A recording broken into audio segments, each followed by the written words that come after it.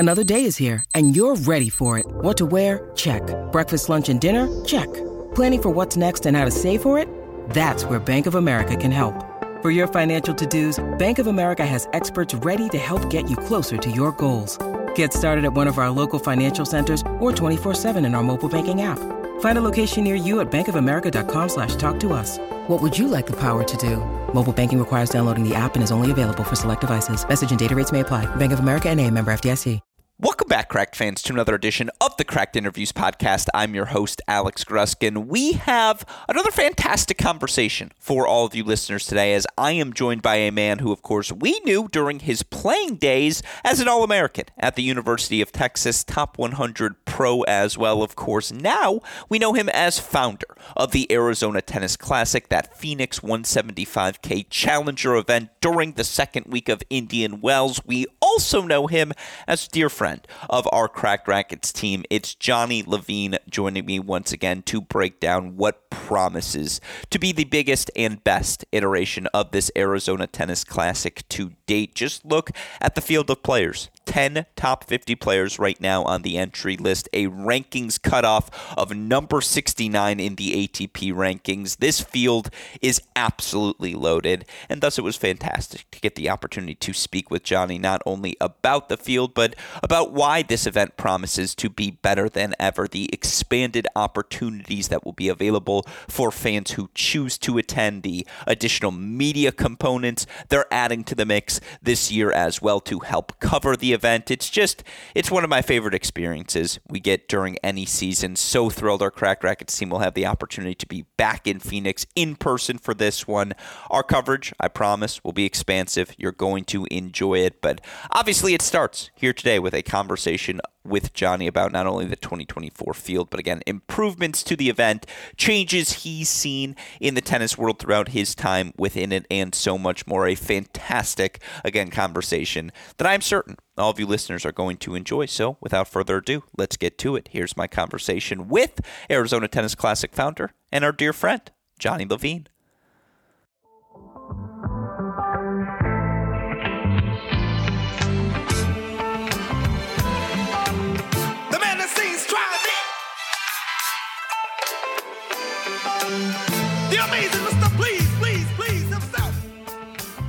Joining us on the podcast once again today is a man whose accolades speak for themselves. Where to start? Two-time All-American at the University of Texas, two-time quarterfinalist in doubles at the majors, the 1981 gold medalist at the Maccabi Games. Now, of course, we know him as founder of the Arizona Tennis Classic, or dare I say more importantly here in these parts, our dear friend, Jonny Levine, joining us on the show once again. Jonny, welcome back to the podcast. I want to talk all things Arizona Tennis Classic 2024 edition in the moment. But first, I have to ask, I got to see your smiling face in New York at Columbia for the National Indoors.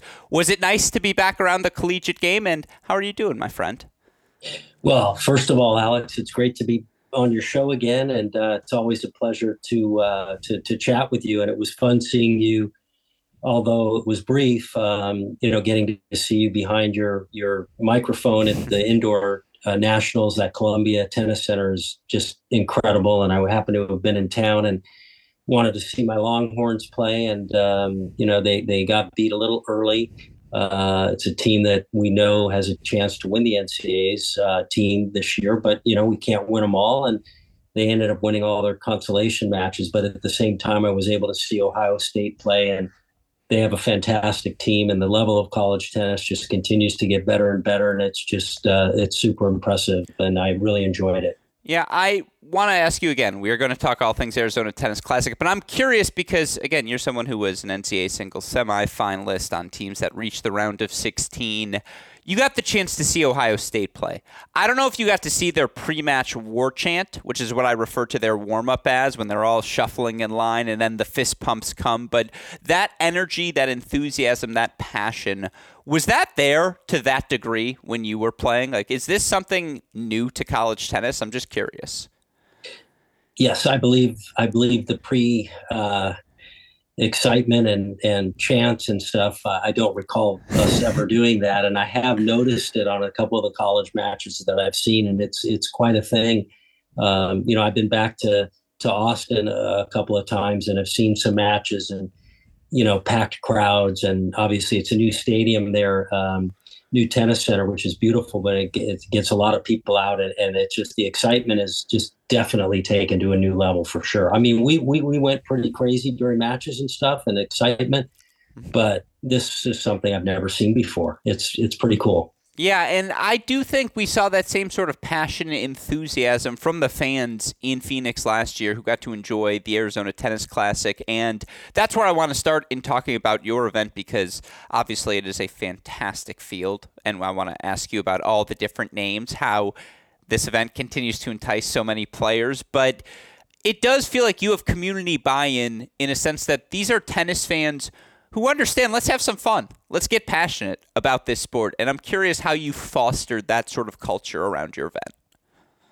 Well, I mean, tennis is grown in popularity, and the Grand Slams are the biggies. And I think the exposure that the Grand Slams get now is reaching people that are just maybe weren't very big into tennis, but the popularity of those events has created a lot more interest in the game and people following certain players. And the U.S. Open is a fan favorite for most people these days, and so that carries over to some smaller tournaments. And you get into a town like Phoenix where tennis is super popular. The weather is great most of the year, especially in March. We typically get great weather, and being outdoors is always a pleasure. And I think to watch some of the highest level tennis players in the world play in an environment like at the Phoenix Country Club, in a beautiful environment with, some food and beverage. And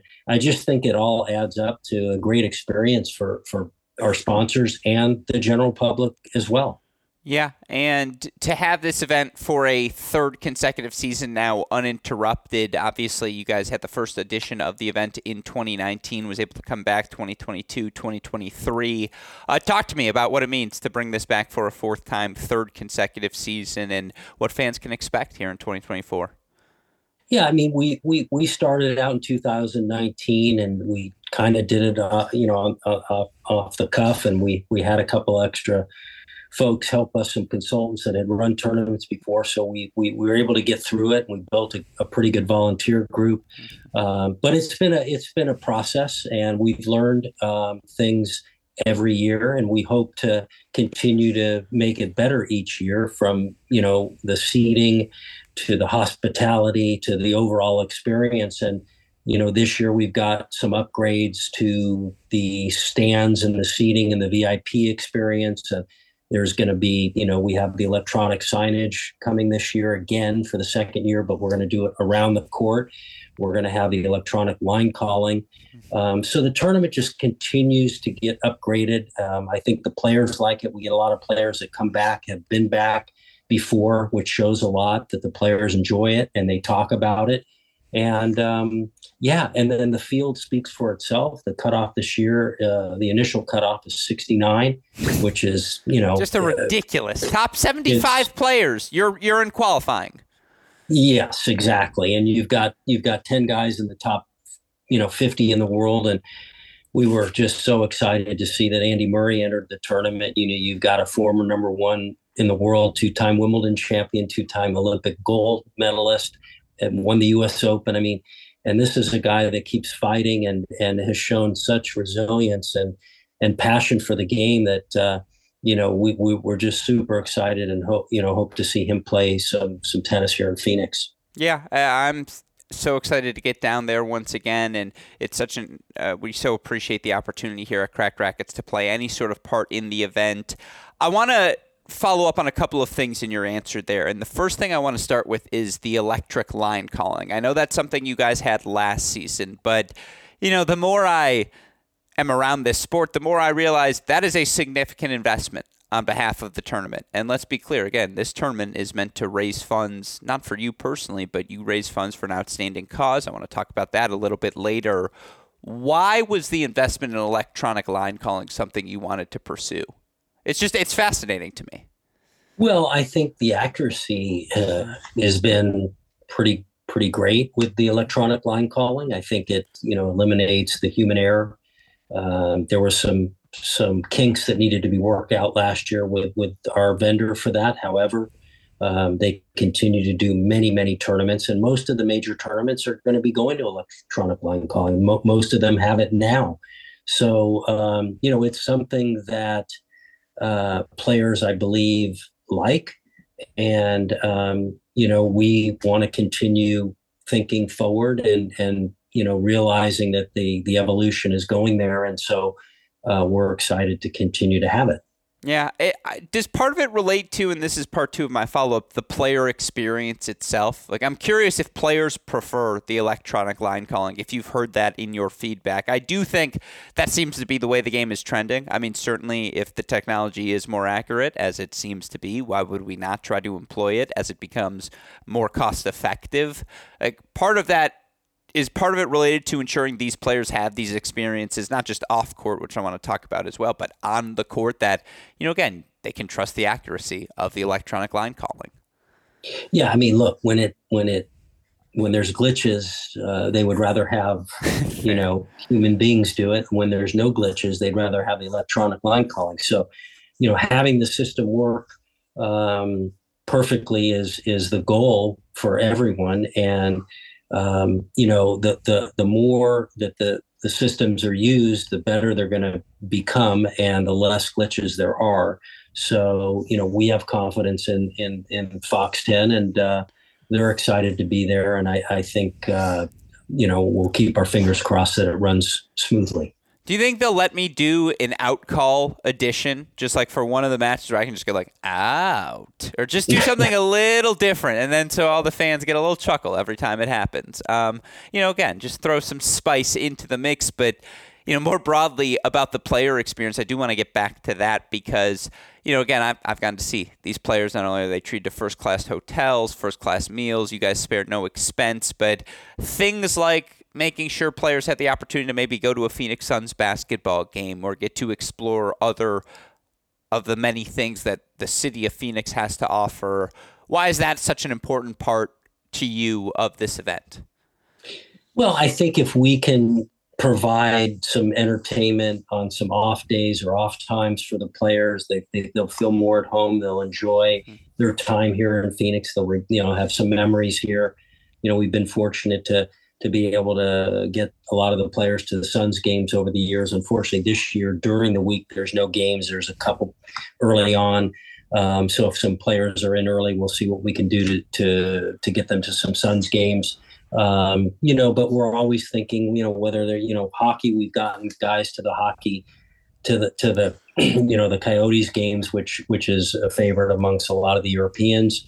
But, their spring training baseball, whatever is out there during this time of year, we will try to accommodate the players with some social, interests that they might have. But primarily the goal for these players is to make sure that they're prepared for their matches and get good night's sleep. And if they can fit something in, then great, for sure. Yeah, and look, Scottsdale's not that far either. And I'm not saying I did see any players out there, but I'm not saying I didn't see any players out there as well. So there's so much the city has to offer. And, again, I do think that speaks to why the fields have been what they are, to have the opportunity to play. It's such a beautiful facility, have the opportunity to explore the city, and, again, have that playing opportunity right after Indian Wells, so valuable also. But you look at this year's field, you mentioned it already. 10 top 50 players. The rankings cutoff is number 69 to get into the main draw. Anything below that, you're going to have to come through qualifying.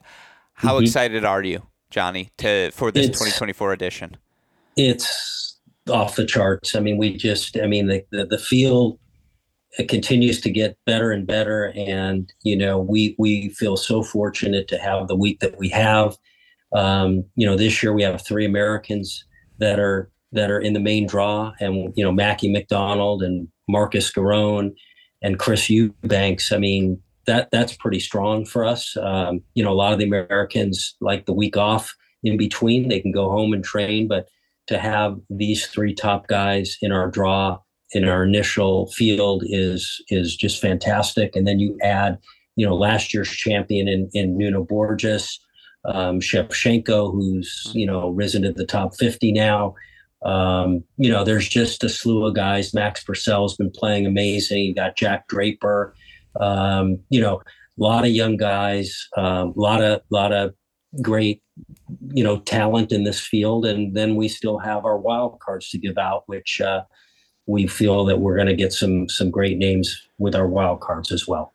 No, I'm overwhelmed. Like, I'm already thinking, oh my goodness, what am I going to do with my time and my opportunities? And hopefully, again, players will be as kind as they were last year and willing to participate with us. And yeah, this is a tangent, I suppose, for you, but I don't know how many of them are in the field as were last year. There was an ongoing card game amongst the French male players on site, seemingly at all moments. I don't know if you remember it as well as I do, Johnny. You might have been a little bit more busy, running around trying to run the darn event, but I feel like there's a sponsorship opportunity there where, again, as long as this card game going, we have it sponsored. We'll get the food set up. We'll have something for the people in the VIP tent to enjoy this game as well. I feel like there's an opportunity there for us as part of the fan engagement because it was maybe my favorite thing to monitor outside of the tennis. It is fun to watch those guys go at it. And the French guys always seem to have a lot of fun. We've got a lot of French guys that just missed the cutoff this year. You got Rinderknach, and you've got Benoit Paire, and you've got Hugo Gaston. These guys, did not make the initial cutoff. Alexander Muller. It's just really hard to believe some of these names that didn't get into the main draw, but hopefully there's still opportunities through either wild card or the qualifying, and then there'll be some dropouts from guys reaching the third round, so that the list could go down a bit. But we love the French guys, and I think they've always enjoyed coming here. Ricard Gasquet has been a regular at the event, and so we're very, very pro French here in Phoenix. Yeah, no, I mean, again, it was so fun to just see. You got a little bit of everything. Like, again, the quality of the field last year, so spectacular. And, again, the fact that there are 10 top 50 players. You have so many young stories as well, players like a Jack Draper, who's rising up the rankings. A guy who, Christopher Eubanks, a little bit older, but obviously his ascent a little bit more recent. I mean, Marcos Giron, I think, just went finals Dallas, semifinals Delray Beach. So he's coming in as a top 50 player as well. There's a storyline for everyone from the player field. And, obviously, again, for those curious, how do I secure my ticket to this event? Where can I get involved? You want to tell us a little bit more about that, Johnny? Yeah, I mean, tickets can be, there's a link if people can go to our website at arizonatennisclassic.com. There'll be a link for tickets. The company that is handling the mobile ticketing this year is Tixr, Tixr, and they will show all the sessions. Monday is the qualifying. Tuesday will be a mix of the second round of qualifying and the first round of the main draw. And then Tuesday night, we will start with our night session at 7 p.m. So the day session will start at 10 a.m. And there'll be a night and a day session Tuesday through Friday. And then on Saturday and Sunday, we'll play midday, the semifinals and the finals, and, barring no weather issues. But like I said, the tickets are easy to find on the website to get to be able to purchase them. And there's packages and there's assigned seating. And so there's a lot of opportunities, a lot of good seats left. We even have a couple sponsorships available if people are interested in doing something like that. Our sponsorship base has been phenomenal. We have a few lead sponsors, and we've had pretty much 98% renewal on the sponsors from last year, and a lot of new ones. So we're super excited about the interest level. And it's just it makes for hopefully a fantastic week of tennis and entertainment, and we're super excited.